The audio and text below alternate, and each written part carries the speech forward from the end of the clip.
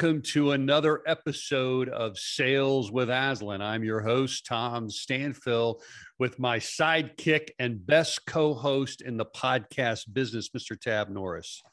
Thank you, Tom. Always a pleasure. How are you doing today? I'm doing fantastic. Sun is shining. You look great. You look really good today. I don't know. It's kind of, I don't know. I like the ensemble. Thank you. Tab, I may be more excited today about our and this could hurt some of our other guests. It could. This could hurt their feelings. But I may be more excited about this guest today than I've ever been about any guest. I hope none of our previous guests heard that. Or well, maybe and it's up there. I'm going to be right there with you because this guest, the three of us have spent some quality time together many years ago, the early days of Aslan, traveling the roads of this United States of America.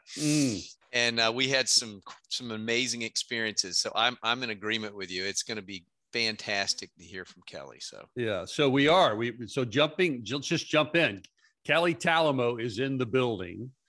He is our guest on Sales with Aslan today, and we have invited Kelly onto the podcast because he is one of the most extraordinary communicators, speakers, motivational speaker. He loves that term, motivational speaker. We're gonna unpack that in a minute. He loves that. He loves that. He loves that sketch on Saturday Night Live about the motivational speaker down by the river. He loves that.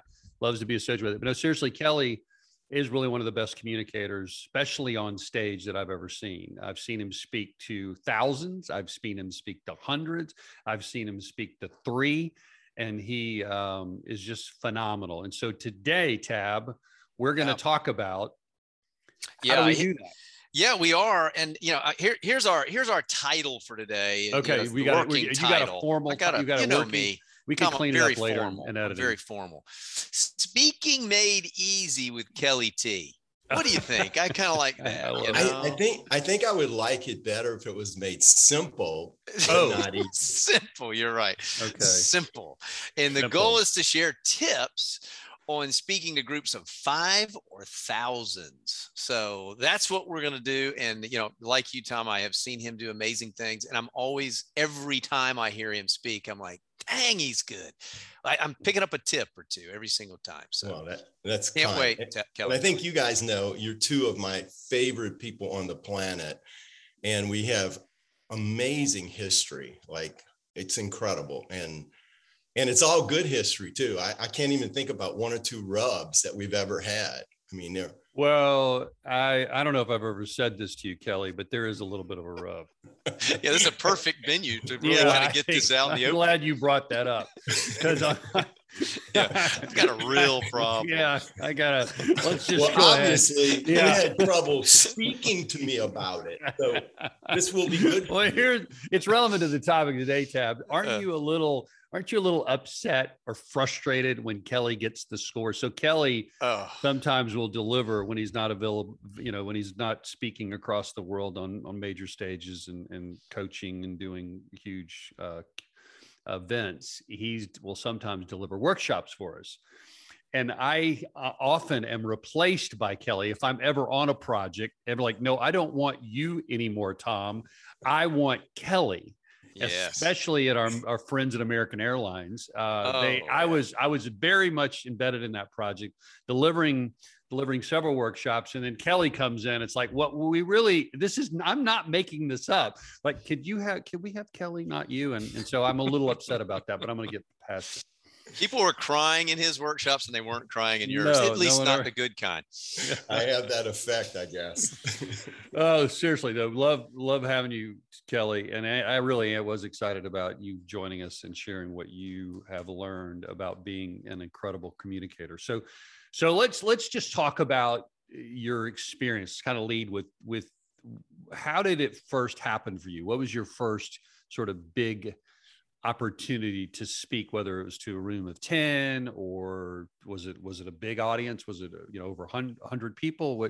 Tell us about your first opportunity to speak. Yeah, well, it was in the 80s when I was kind of new to Christian circles, and so I got asked to speak at a couple of give your testimony, those kinds of little things, Yeah.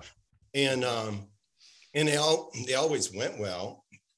And I did that off and on for, I think, 5 or 6 years, and then moved to Atlanta. And then when I was in Atlanta, I was in a small group with my pastor. And we were at a fairly large church, Roswell, like 1,000 people. And his father passed away suddenly on a Wednesday night. And he called my house on a Wednesday night and he said, I need you to speak Sunday. Whoa. Yeah. So in front of 1,000 people. You went from like, I'm sharing in small groups to like 1,000 people. 1,000 And it's people. a real sermon. Like for real. And it's with probably Bible and stuff. And he said, he said, I want you to talk on the beauty of death. Because his father had just passed away suddenly, and he needed somebody to fill. Yeah. And it was Wednesday night. And so I said, I hesitated, but I did say, well, I'm a little confused because you have 5 pastors on staff.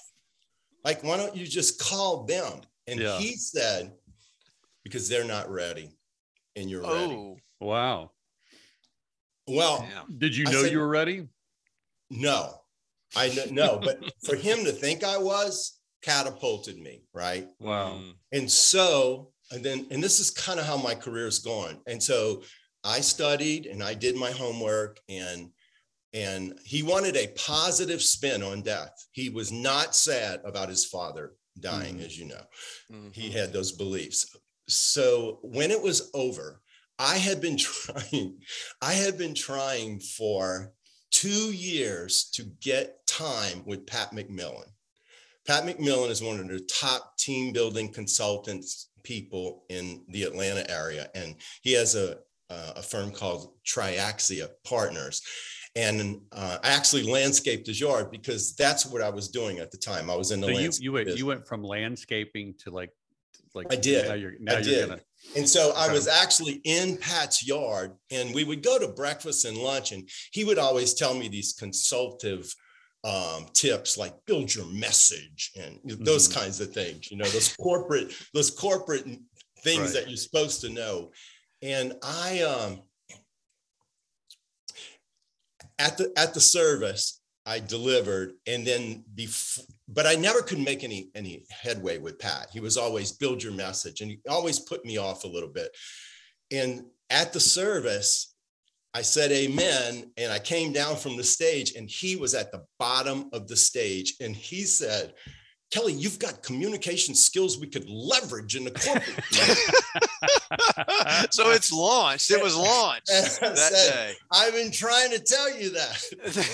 Anyway, and he goes, awesome. Be at my office Wednesday. And he would teach me these little baby team building modules to deliver in factories.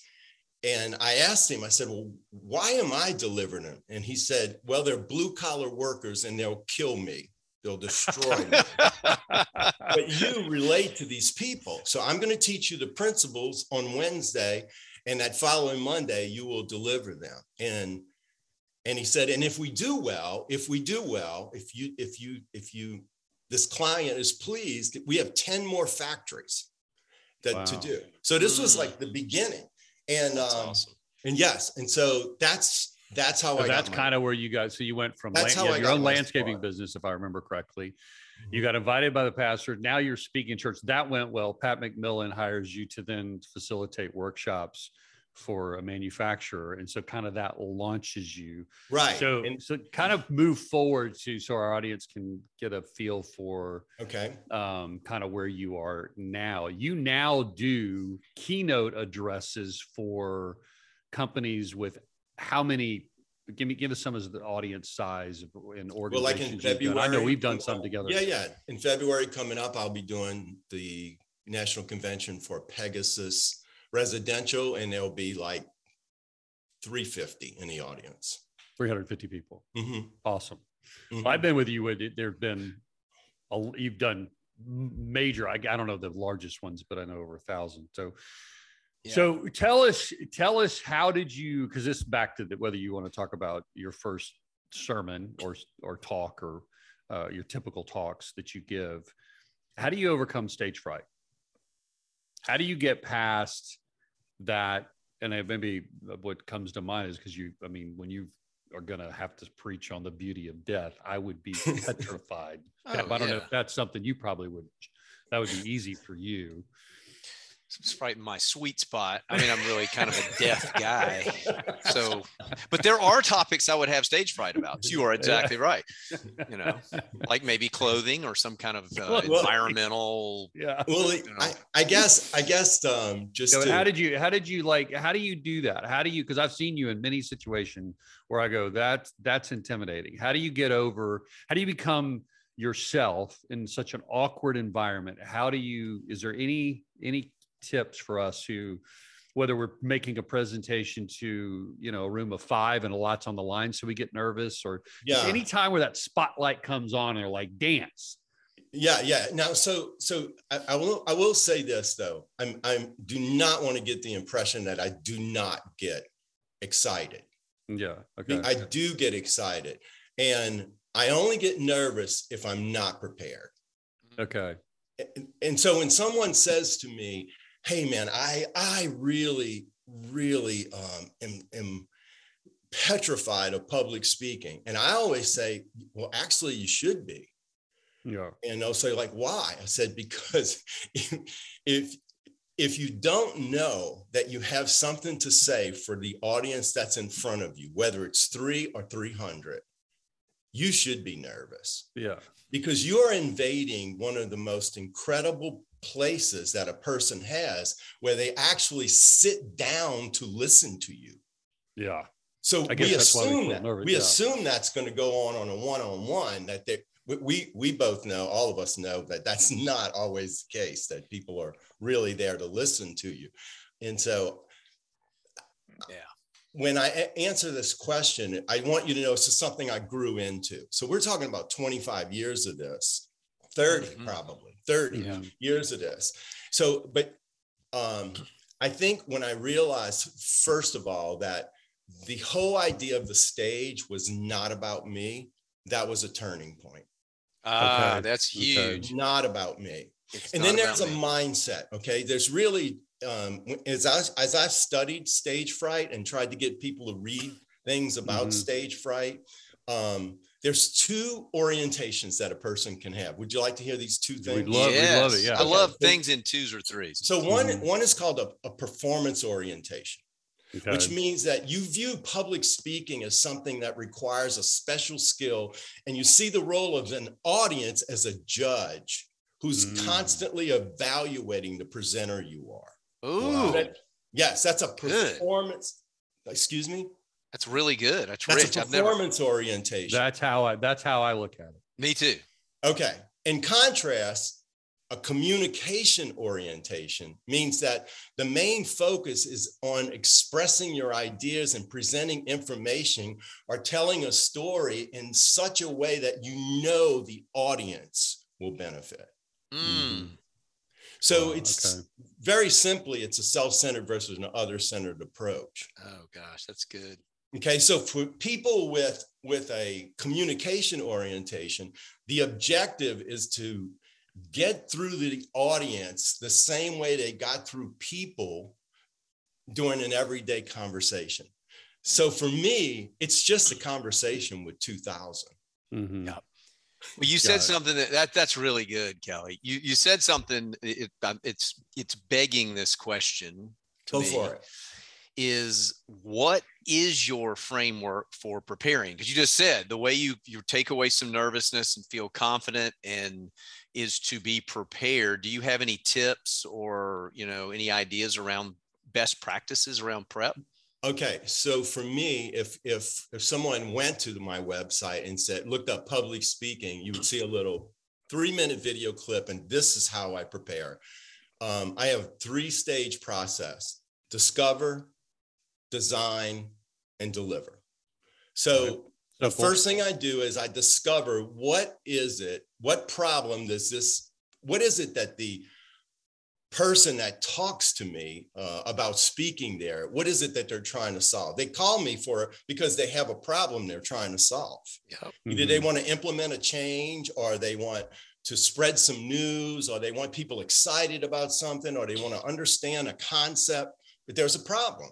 So once I understand that, so just like in sales, my first step is to get a discovery meeting, because if I don't do that, I don't know what the heck I should even be talking about on stage. I mean, really. Yeah. And see, again, it's like, well, I got so much to say, but it doesn't matter if the client's not interested. What good is all your information? So I get a discovery meeting, I discover what it is, and ask questions like, for example, what is, if your people could walk away saying one thing about this time, what would it be? Saying or doing one thing. That is a home run question, because wow, that's a lot of times people don't think about it. I think that's so critical, Kelly, because when we're in a sales role, we have so many things we can talk about, and it's so hard to narrow, and time is the villain, because we just have limited time. We can't talk about everything. We're given 45 minutes, we're given an hour, and then we lose some of that time because of either we start late or somebody leaves, and it's like, how do we triage down to this one thing that we're going to say? If they leave with this one idea, that's huge. And that takes a lot of pressure off to deliver one thing, maybe two, but or maybe even three, but it's not 20, it's not 10. Yep. But there needs to really just be one overarching pick theme. One thing. Okay. Yeah. It's just guys. Yeah. And that's the controlling idea of that particular speech. Like, for example, in Aslan, everything that we teach at Aslan, everything has, to me, okay, so we've never talked about this, so you may even disagree about your own company. but there is one controlling idea, whether you're doing a catalyst workshop or a sales workshop, anything that Aslan, there is one controlling idea, and that is you can be more successful and more fulfilled if you're other-centered. That's it. Bingo. He's been listening the last 25 years. That's really true. It's exactly how we say it. You'll be more fulfilled and more successful if you serve. Yep. Right. Or other-centered. So, but if I go in with a performance orientation, and I'm thinking every word, they're judging every word.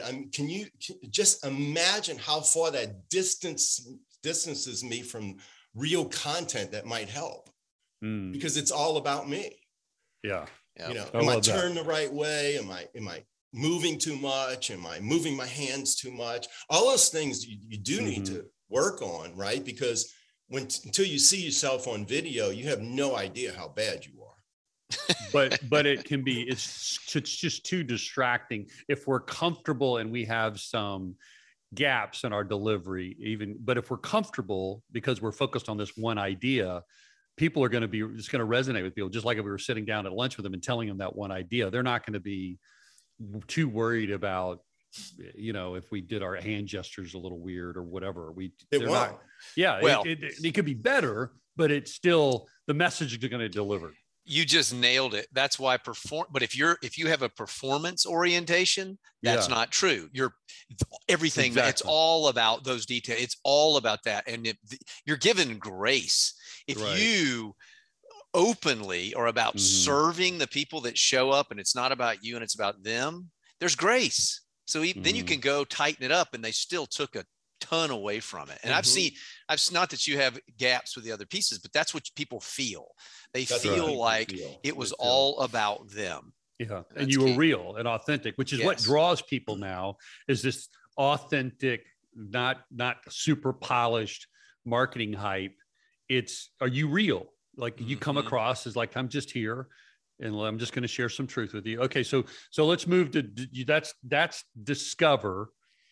Then what is it? So what we got to figure out, this one thing, this one problem, one need they have, which will drive your one controlling idea, if I'm getting that right. And then you move to design. What do we need to know about design? Yeah. Okay. So when it comes down for design, that's to me where the hardest work is, because now I have to study, maybe look up do some research, dig in for a story, but it all has to fall under the controlling idea. Okay. And if I don't do that, I am immediately distancing myself from the audience.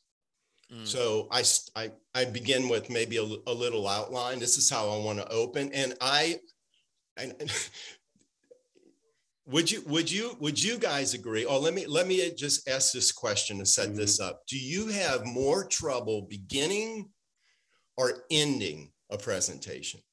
Always beginning. Always beginning. Always but I would about the say beginning. the second would be ending. Yeah. In the middle, you have no problem. In the middle is the easier part. The exactly. beginning by far, though, is the most difficult when I first stand up there. Totally. It's just to me, an awkward environment where when you stand on, and even if you just walk in a room with 10 people or 5 people and they're like, okay, do your thing, go. And it's like the comedian thing. It's like, okay, be funny. You know, they just stare at you like, be funny. And you're like, I'm not funny now. I was funny a minute ago, but I'm not funny now. I'll never forget the first time I had, and it was huge, thousands of people. I don't even know how many, but that's not my sweet spot. That's Tom, Cal. You guys do that. You know me, I love my groups of 20 to 30. But I was asked to speak at this big national convention, and they asked me for my walk-up music. Oh, I have to have walk-up music. So it's like, I thought Back in Black may be too strong. I didn't want to go with that. So I don't even know what I went with. But, so you're walking through the crowd with your music blaring, and you stand up, and all I see is this light in my face. And it's like, what am I doing? I'm just gonna pass out and die. Yes, because in that setting, you don't realize that you actually may not even see the people you're talking to. No, I couldn't see anything but a bright light. I thought I'd gone to heaven. That's a little difficult. But the beginning. So let's go to the beginning, because a lot of people will say, I'm good once I get started. I'm like, how do you know that? How do you know that? I just feel it. Maybe you're not. Yeah. and then inevitably, I'll coach someone on a speech, and I will tell him, hey, listen, are you able to define clearly the problem you're about to solve? Because if they are, then I can help them to begin, because you really want to start with the problem they're about to solve. But that sounds so unsexy. Mm-hmm. Okay. So, and inevitably, I'll say this to you, inevitably people will go, oh yeah, I'm ready for that. And then they'll come back and say, but I'm going to open up with this joke. Let me tell you this joke. And because I'm going to need an icebreaker. And I go, whoa. Before you open up with this joke, let me see if this makes sense. Tell me if this makes sense to you. There are right now, as we speak, about 500,000 professional comedians out of work, and you're going to open up with a joke. Yeah. How's that lining up? Not me. Because jokes are all about timing. Yeah. They're all about timing. Now, I believe in being funny, but I to my knowledge, I don't think, maybe once at a men's conference, I told a joke and I was sorry I did. Because how do you get from the joke to, see, because they're sitting there going, even if they laughed, now they're even further away from you than when you started. Well, yeah. And if you're nervous, fixed anything. And wait, let's make it worse. Yeah. If that won them over, you better have 4 or 5 more to keep going, because they might not be into your content. They just were into your joke. Got it. So I don't believe in that. I just, because I want to. So here's an opening line. I think if you're having trouble knowing how to start, every time you go to speak somewhere, you've already spoken to someone who's hired you, right? Mm-hmm. And they tell you these different things about their group. So if you have trouble starting, how about this? I'll ask you if you think this is a good way. I was talking to Barry yesterday about earlier in the week about the conference, and we were going over the different things we could talk about. But when he said that you guys tend to struggle with X, I thought I could help. Ooh, I like that. I like that. That's very similar to, by the way, because you said Right. that you want leg room, we're gonna recommend a first class seat. Yeah, it's just basically articulating their problem in a way that they're going to start. It's like showing them a picture of themselves. They're going to look at it. If the more you describe them, the more you get the head nods. And even if what if you're a little off, Kelly? What if you're wrong? I guess you couldn't be wrong if you've done your discovery. Right, you'll always be. I wouldn't be. Well, what if I'm wrong? Tell me what you mean by that. Well, sometimes we're speaking to audiences. I know this happens to me. You're speaking to an audience where you can't do discovery to the level. So, for example, I've spoken at leadership conferences where there's 1,000 people in the room, and you kind of generally know their position, but they're all from different companies. So you try to, but that's where sometimes I get I struggle with the opener, because I think I might know the problem. Now I could try to pick a problem that everybody's interested in, or pick 3, but at least the fact that I'm struggling to communicate that this is about them, I've always found that it's helpful. Mm-hmm. That's what I was going to say. I totally, to your point being, and even if you're wrong, you're being other centered. Right. You tried to be other centered. You tried to have that meeting, but you didn't. So therefore, it feels vulnerable a little bit. It feels very human. Would you agree with that, Kelly? Mm-hmm. It does. It definitely feels a little human. If it was generic, like what you're just saying, I think I would cite, and Andy Stanley does this really well. He'll cite Principles. 3 or 4 categories. Yeah, there you go. Yeah. And you can't miss. You know, some of you are that. So somebody's going to identify themselves in a bucket. I love that. They find in their place in the story you're about to tell. Okay. I love that. So start off with the idea. Okay. Some of you may be here. You may be in a leadership role for the first time, or you may be new to this, or you're here. So if you come up with 3 categories, everybody nods their head. Yeah. Yeah. And then you learn how to connect the one thing to each of the 3. Correct. I love it. Yeah. I love it. That's a way to do that. This is as much art as it is science. Yeah. But Kelly, we can't sell art. We got to sell science. I know. So you need to make it science. So we're going to package this later and provide it as science that works every time, and it's really easy. And it's going to come in a kit. And it's $19.99 plus tax and shipping and handling, which is like $300. Yeah. So no, I know there is some art. Well, and I think the art for me, as we've talked about preparing, is knowing what the preparation, what you're probably getting a little of design here, what the design is going to look like live.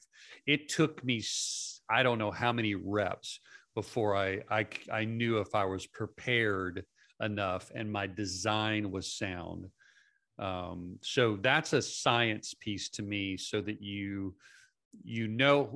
I now know I don't have it. I got to do further work. I think I've got it, but I don't. I now know how to work through my design. So any tips that you can provide on when you move to the design stage, where you've put an outline together that's going to hit the mark? Any ways that you assess your work that tells you I'm not there yet, or I got more work to do, or this is it? I think when I see a point that I cannot, if I cannot find how personally this relates to my audience, like I may read something about, I'm blank right now, but I may read something about sales. Okay. That's a hard one. That's a hard one, because everything I know about sales, I really learned from you. And we learned together. And when we were in the beginning, when Aslan first started, it was this, it was like, if you remember, there was this massive discovery for 2 or 3 years. And I got to be a part of that. You know, you would go, hey, what do you think about this? And then it would be, so that's a magic moment for me. But I think along the way, every time we found something, like if you're going to show a Tommy Boy clip, so it's funny, but how does that relate to where I'm taking this audience? And having that down where you can articulate that to the audience. Correct. Whether it's a clip I use or a personal story, you know, that I'm about to unfold. I'm going to let them into a little slice of my life. And as you guys said, I think it was, well, you had me listen to that podcast where the gentleman opens up with his failure. Right. Like, yes. I mean, so I even when you asked me to talk about public speaking, I'm thinking, I don't really have that much to say about it. But I started thinking about when it didn't go well, and why didn't it go well? And I think you had asked me, you sent me one particular question. I'll just run to it right now because I think it's germane to this moment. And that is, you said, you know, what do you wish you had known when you started? And without a doubt, I wish I had known that the moment was not about me. Yeah. And not, I think maybe I had head knowledge of that, but really believed that. Yeah. And you can tell when you visit people that you haven't seen from a workshop in 3 or 4 years, if it was about you, they have nothing to say about it. Zero. That's a clue. Right. But when you walk in a room and someone goes, drop the rope from 5 years ago, 8 years ago, or somebody writes you an email and tells you that they dropped the rope with their husband after 20 years, you're like, okay, that was not about me. That was about them. And we're making headway. That's a really good point. One of the things, though, I think you may not struggle with, that I think a lot of us mortals do, is they're so nervous that even if I prep correctly, so my prep, I get to the point where I know how every point I want to make, I know how I can describe their world. And that's when I feel really confident, because that's also another kind of a key for me as I go, feel really confident and passionate about this topic and about the points I'm going to make, because I can describe their world in a way that, is going to connect. Like there's no, sometimes I'm kind of fuzzy about it. Oh, I'll make that point. And I'm like, no, I need to actually write it out. What am I specifically going to say that connects the dots for them? So it's not something I'm going to do on the fly. Like I actually articulate it word by word, how I'm going to unpack their example and connect them to the point. And so I get to that point, but then that's where I start to get passionate. I feel comfortable and I know the points that I make. But then if I'm so nervous that even my prep doesn't carry the day, is there anything, meaning I'm in my head? Yeah. Right. Because I'm not natural and comfortable. Because I actually think the nervousness is two things. It's either a prep problem or it's a rep problem. Meaning that's right. Catchy.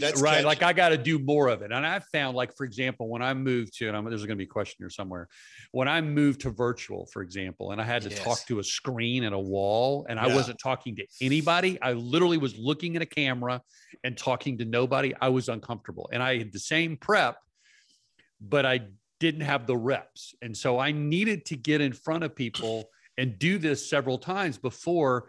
So any comments about, and I'd love to hear from you, Tab, too, because you had to make that transition. Like, how do you know it's a prep problem or is it a rep problem? Or it could be a design problem.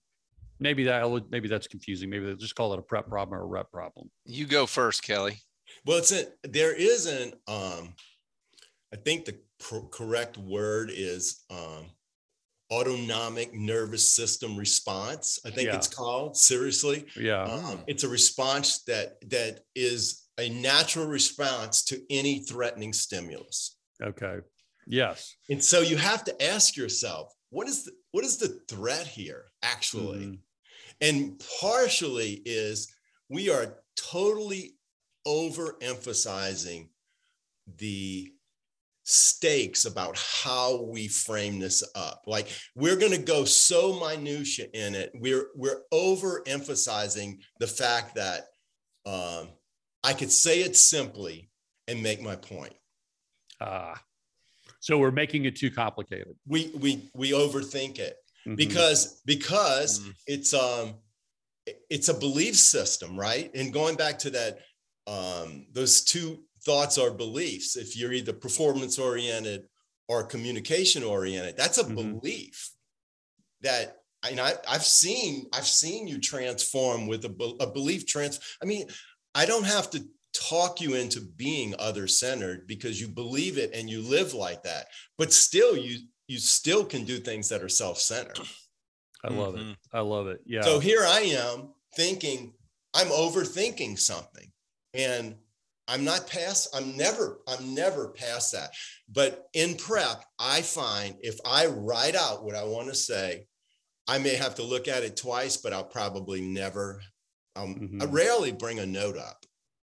I will say that I think if my belief about this, and I think you're in a different category than the mere mortals, is I prepare to the point where my brain is going to go blank, because I've had that happen. Because, you know, certain situations can happen, and I have some trauma related to this. I was very comfortable speaking in front of groups of people up until my senior year in high school. So I had a couple opportunities to do that, and I didn't care. I didn't think about it. I was a communicator. I didn't put any pressure on myself.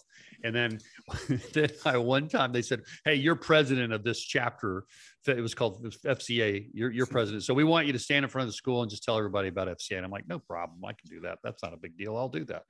So I'm sitting on the stage and I'm like maybe number 8, and I'm looking at the entire school, and I see the first person go. I had prepared 0. I'm just going to get up there and talk. I'm just going to wing it. Whatever.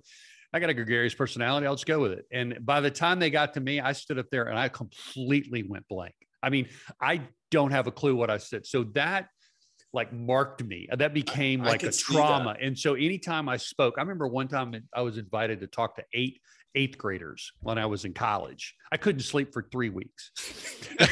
So my point is, I was saying all that is, it took me a lot of reps to get comfortable and get through that nervousness.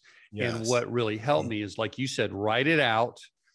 And so I've got to the point where if I'm comfortable, I can go back to, I've got a high level thing that I can refer to, little notes, like maybe 5 words I can refer to.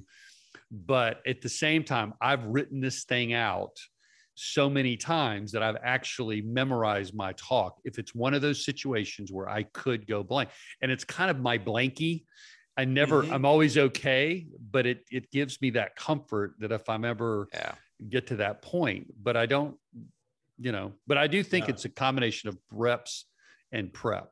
So Tab, what are some things you do to get very similar? I have to start write out detail one time, and then I do 3 level. I start with a detail, everything I want, and then I'll lock it down to a lighter, slimmer outline. Then I go to a slimmer outline, and then I go to a 4th, 1 card. Everything I have to come to, everything I'm going to talk about is on 1 card, and those 5 things are all I need. If I go completely blank, I can look at that and I can say something, and I never look at it, but I have it. And it was all the effort it took. And then when I'm done at that point, then it's all about what Kelly said. Because I struggle with performance. I want to be awesome. I want people to go, wow, he's great. That's a bunch of junk. Yeah. The biggest thing I can do is go walk around the block and tell myself, this is all about them. This is not about me. This is all about them. This is not, what's the worst case? I'm an idiot. I say everything backwards. I'm still okay. You're still going to be okay. I'm still going to be okay. I'm going to still love you. Tom, I always have you and Kelly. But anyway, I mean, but to me, it is all about prep and then relax. Yes. You reset the compass, right? And I will do that. I will have a card if I ever need it, and there it is. And if I actually forget something, I will say something like, I actually forgot what's next. Hold on. Yeah, I've done that. Definitely. I mean, because I think by that point, people know that I'm one of them. So lack of experience there is no. You're right. There is no substitute for reps. Yeah. You got to have it. What I think too is create a safe place. Like find some place where you can talk to a couple of people and get the reps. You agree with that, Kelly? Well, I think for us, the 3 of us was that place for me. For corporate training, Pat, he literally, he just taught me a few things and threw me out there. And he said, you have to remember, like, none of these guys have ever gone to college. I mean, you will be the smartest guy in the room. Yeah. Just don't act like it. But you can relax. You're going to be okay. Right. That's good. That's good. Anything else? I mean, I feel like you've answered most of my questions, Tom. I know you. Do you have I got a couple of more, Tab, that we Kelly kind of raised or talked about earlier that I want to double click for a minute is delivery. Anything about, you talked about discovery, design, and delivery. Anything related to delivery that we need to know that ensures that we're, because and maybe a piggyback question is what I think effective delivery is when people believe what you believe, like and when people deliver with confidence or passion, that pulls us in. So what do we need to know about delivery, and where does your confidence and passion come from? Okay, so let's do the delivery part first. Okay.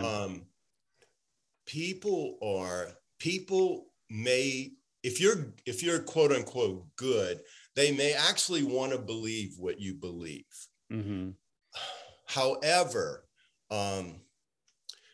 just knowledge never transforms anyone. Okay. So, and this is my hardest thing, is structuring a call to action that actually proves that you just bought into what I said. Okay. What do you mean by that? All right. So there needs to be a call to action at the end. I remember, like it was yesterday, you and I were having dinner in South Carolina, Tom, and it was maybe a couple of weeks after the North Point thing, and what there was like 5,000 people there 3 times. So 15,000 people, and you loved it.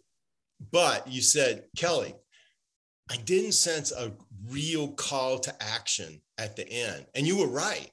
Like, I didn't like that you said it. I'm like, wait a minute. I just got an applause from 15,000 people. Yeah, who's this guy? What's he talking about? I was unnervous without notes. I mean, you found something, but that is so true. Now, the reason for me, ending is more difficult than beginning. Okay. By far, like landing the plane. It used to be I would circle with more information. I learned that that's a dead end. Like, you run out of gas. Think about that. Yeah. You're circling the airport, but you run out of gas. You don't land the plane. You got to land the plane. The plane's coming down one way or the other. You ought to land. You are going to get off the stage.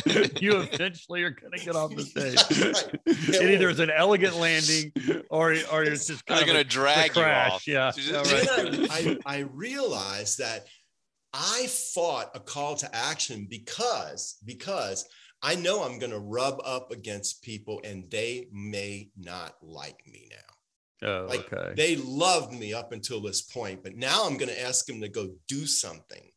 Now it's getting personal. Now it's getting personal, and they got to change their structure. Mm-hmm. So I've learned the hard way about delivering a call to action and landing the plane. And the last thing that you say is always the most important thing. So you should end with something that has to do with your theme. You should restate your theme, the reason that we're there. So I always try to end with something that just wraps up my talk, but I probably said it 5 times already. Yeah. So just wrap up the talk, remind them of the one thing. So that's the key to close. You were saying the confidence. Tell me where did that come from? Yeah. Where does your confidence come from? Where do you talked about people believe, not necessarily what you believe. It's more about, I think you were saying something that's more about emotion. You've got to get them. It's more than just a belief, right? To get them to act, which is led you to talk about call to action. But is there anything that you would say about getting people to experience what you're saying more so than just the facts or just logic? I think people tend to lean into people who are passionate about what they're talking about. First of all, okay. Yep. So I can't fake that. Mm-hmm. you know, when you first hit me with sales training, I wasn't passionate about it until I started to see that this is transformational. This is a way that people, I mean, gosh, I mean, you've said it on every podcast, but has to do with real life. Yeah. So anything that has to do with a person shaping their life, I'm passionate about that, or reshaping their life. I think that's the key. And I think as you say that, that's what's resonating with me is when. What's that? Well, just we all are passionate about something, right? So it's like if we're giving a talk for somebody else or we're trying to perform, then we might miss the fact that what is it that we're so passionate about, and what is the thing that we love, and what is it that we want to talk about. And when you can identify that and relate it to your talk, so it's a win-win. It's like the audience is going to win because this is what they care about. This is the problem. And you're going to share what you're passionate about and the truth related to that. And you start, and this is what I feel. When I start to put my outline together, I start to get excited. Mm-hmm. And I can tell when I'm like, oh man, I cannot wait to talk about this. Like, oh, this is versus I don't know what to say, or I'm trying to work on, I'm not ready because I haven't landed it, because that's not when I'm going to walk on the stage. And by the way, I always tell myself, it's not my truth, right? I'm not the one saying I'm going to create truth and deliver it. I'm just saying, this is the truth that we all know. And I'm just going to package it in a way that hopefully you'll see that addresses your problem. And so it's about figuring out what you're passionate about, what's the truth about that, and then being able to drill down to that you can communicate it in a way that means something to the audience. Right. Okay. So in preparation, I look at it as I'm picking these people up at a station. Mm-hmm. And I like that. I'm taking them somewhere. If you give somebody a ride and all you do is drive in circles, they want out. But if they know, oh my gosh, you're going to take me where I need to go, then, so one of the ways to get people to buy into an action item is to foreshadow or give, and I got this from Donald Miller, is foreshadow the climactic scene. This is what your life would look like if you implement this. Imagine being able to walk in and be all there for your teenage daughter who you've had tension with for the last 5 years. What would that be like? Yeah. I love it. I love that idea. I love that analogy of picking them up at a station. What would you say to help so they would get in the car? And then what would you say? Yes. Then you would tell them, this is where we're going. And okay, and then let's do some scenery along the way, right? Mm-hmm. So those are the stories to me as you're looking out the window, and you can weave in a little scenery. But sooner or later, they want out the car, right? So you've been with an Uber driver who's got an awesome scene. He's great to be with, and he leans back and says, are you enjoying this? And like, this is the best Uber ride I ever had. And he says, good, because I don't really want to stop. You're like, you're done. We're done. We're finished. Some great stuff here, Tab. Before we ask Kelly our last two questions that we're now asking all guests. Yes. This is a new twist. Favorite point today. Mine, I'll give you some time to buy into. My favorite is and I'm stealing, I know I'm probably going to steal it from you, Tab. Performance orientation versus communication orientation. That was rich. That was a breakthrough. Hands down. That's the winner. I love that. My second is the idea. Whoa, you can't okay, that's not fair. That's unfair. I take the whole talk, and then this is my problem. I liked his hat. Yeah, really? And my problem is, Tab, I can't pick the one thing. That's my problem. I think you picked the winner. I think that was really good. And if mine doesn't match, you can bring yours in. My second was your prep tip, just on discover, design, and deliver, and really how you kind of called that out. I mean, I thought that was really good too. But if you have something else, Tom, you can throw that in. I love the journey idea. I just, that visual really connected with me. Is if I'm talking to somebody for 30 minutes, it's a journey. It's like, I'm going to pick them up. Why would they ride with me? Right. And what would I say? I got to tell them where we're going.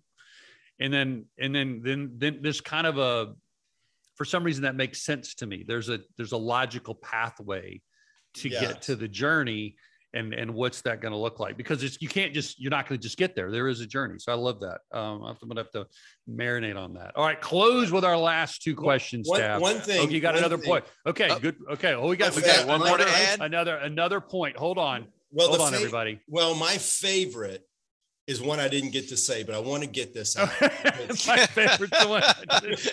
and we got to get it out there then. Okay, all right. By the way, you get paid the same, Kelly, whether you share this tip or not. You get to take the same.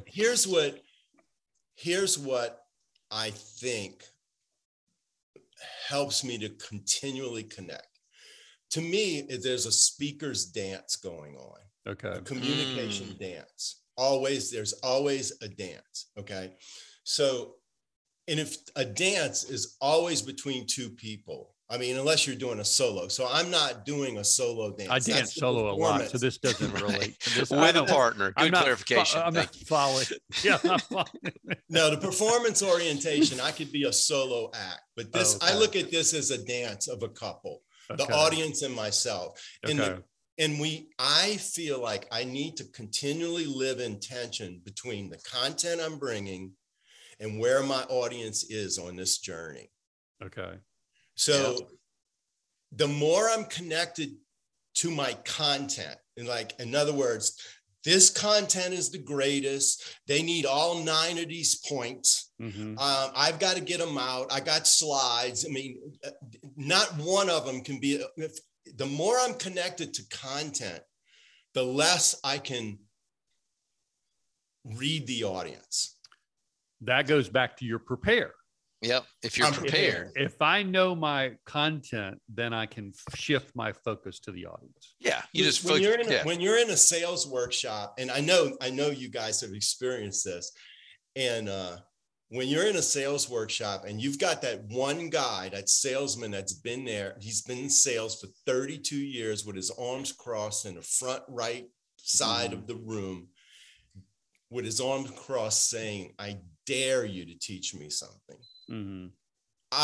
My material is worthless to that. So there's two components, I think, that has to be to make any presentation, whether it's 3 people or 33 or 3,300. And that is, it has to be engaging and it has to be helpful. Mm-hmm. Mm-hmm. If it's engaging and not helpful, I just entertained. Mm-hmm. If it's helpful and not engaging, it's useless because they weren't there to find out the information. They left. You lost receptivity. Lost receptivity. Yeah, you got it. Yeah, it's like you've got. Yeah, I got it. That's engaging. It's 2 dimensions. Two dimensions. Right. It's the content. Tension. I like that tension idea. It's just a constant tension. And tension makes me realize I've never arrived. Yeah. Well, it's so easy to fall in love with our stuff, right? We spend all day thinking about our stuff, whatever you sell, whatever you do. We think about it all the time. We go in meetings, we talk about it. We think about it when we go to bed. Well, hopefully not, but we wake up, we think about it. And then all of a sudden the audience, the customer appears, and we spend, and all of a sudden we want to tell them about our stuff. And that's where we're most comfortable, rather than saying, it starts with them, which is where all my preps now that I've been doing, making sales presentations now for, I don't know how many years, too many to count. All my prep is around talking about them. My presentations are on point when I can go to every key point and say, this is what you think about this, or let me tell you about you. And that's where I have to think about that, because I can't memorize that. That's fresh every time. So, I think that's a great point, Kelly. And the last thing is we changed it to easy. And I want to say something about to simple instead of easy, because literally everybody's looking for easy. Yeah. Simple is never means easy. Yeah. There's some clear commands. Love your wife. That's simple. I don't need to go to seminary to figure out what that means. Mm-hmm. Yeah. Easy Have you met her? I don't think that was very loving. If you Kelly. did, you would. We would know. say that was easy. It was easy, guys. Correct. We're starting to move into a whole nother podcast, which I think is probably a good transition. Let's just wrap it up with it. So we want to be simple, right? Be simple. I like it. And then even the Aslan stuff, it's not super complex. It's really relatively simple. Yeah. But easy to be other centered. No, you got to check your compass moment by moment. Yeah, I'm constantly, I mean, I've been teaching Take the Trip, where we're supposed to not tell our perspective first, but take the trip and see the other person's perspective before we share our point of view. I've been teaching that for 30 years. I struggle with that still. When I walk into a meeting or have a conversation with my spouse or kids, like the first thing I want to do is go, well, let me tell you a different point of view, like versus take the time to validate their point. It's just so simple, but it's never going to be easy. Never. All right, let's close with our last. Let's pick one question. Do you want to do both, or you want to do two? I think. Well, it depends on his answer to one. If it's let's see how long his answer is. Okay, favorite restaurant tab, because we're building our restaurant list. Favorite restaurant. That is true. We no requirements, no constraints. What's your favorite restaurant? There's a restaurant here in Covington, Louisiana called Gallagher's. Okay, in Covington, Louisiana. It doesn't matter what you order. It's all great. It's going to be our description. It doesn't matter. This doesn't matter. I mean, I've tried to cross them up a couple of times and like I'm going to get something different that way. No, I mean, everything is just. All right. How far is it across Lake Pontchartrain from New Orleans to Gallagher's? 30 minutes. Oh, there's actually one in Mandeville. There's two. Mandeville. So there's one in Mandeville and one in Covington. Mary and I have been a few times and it's always amazing. And if I want to gift someone a dinner, I always do that because I know it's going to be a grand slam. Beautiful. Wow. So it's not too far from New Orleans. No. If you guys are ever in New Orleans. All right. I think that should wrap it up, Tab. Any last thoughts before we close this out? No, I just, once again, I thank you, Kelly. Just for sharing your some nuggets with us and some just learning from you. I mean, just the years of experience you've had, and we're grateful that you joined us, and we wish you the best, my friend. I am so grateful, and you guys had a lot to do with me as a communicator. I think you didn't reference that near enough, how much you had to work with me. Seriously. Naturally born, my friend. Naturally born. Easy to work with. Yeah. Thank you. Yeah, seriously, Kelly. Thank you. Thank you for joining us, sharing your wisdom that you've learned. And for those listening, if you like the podcast, let us know. That's what encourages us to continue this journey. So we appreciate you listening. Thanks again, Kelly, Tab, and we'll see you guys next week.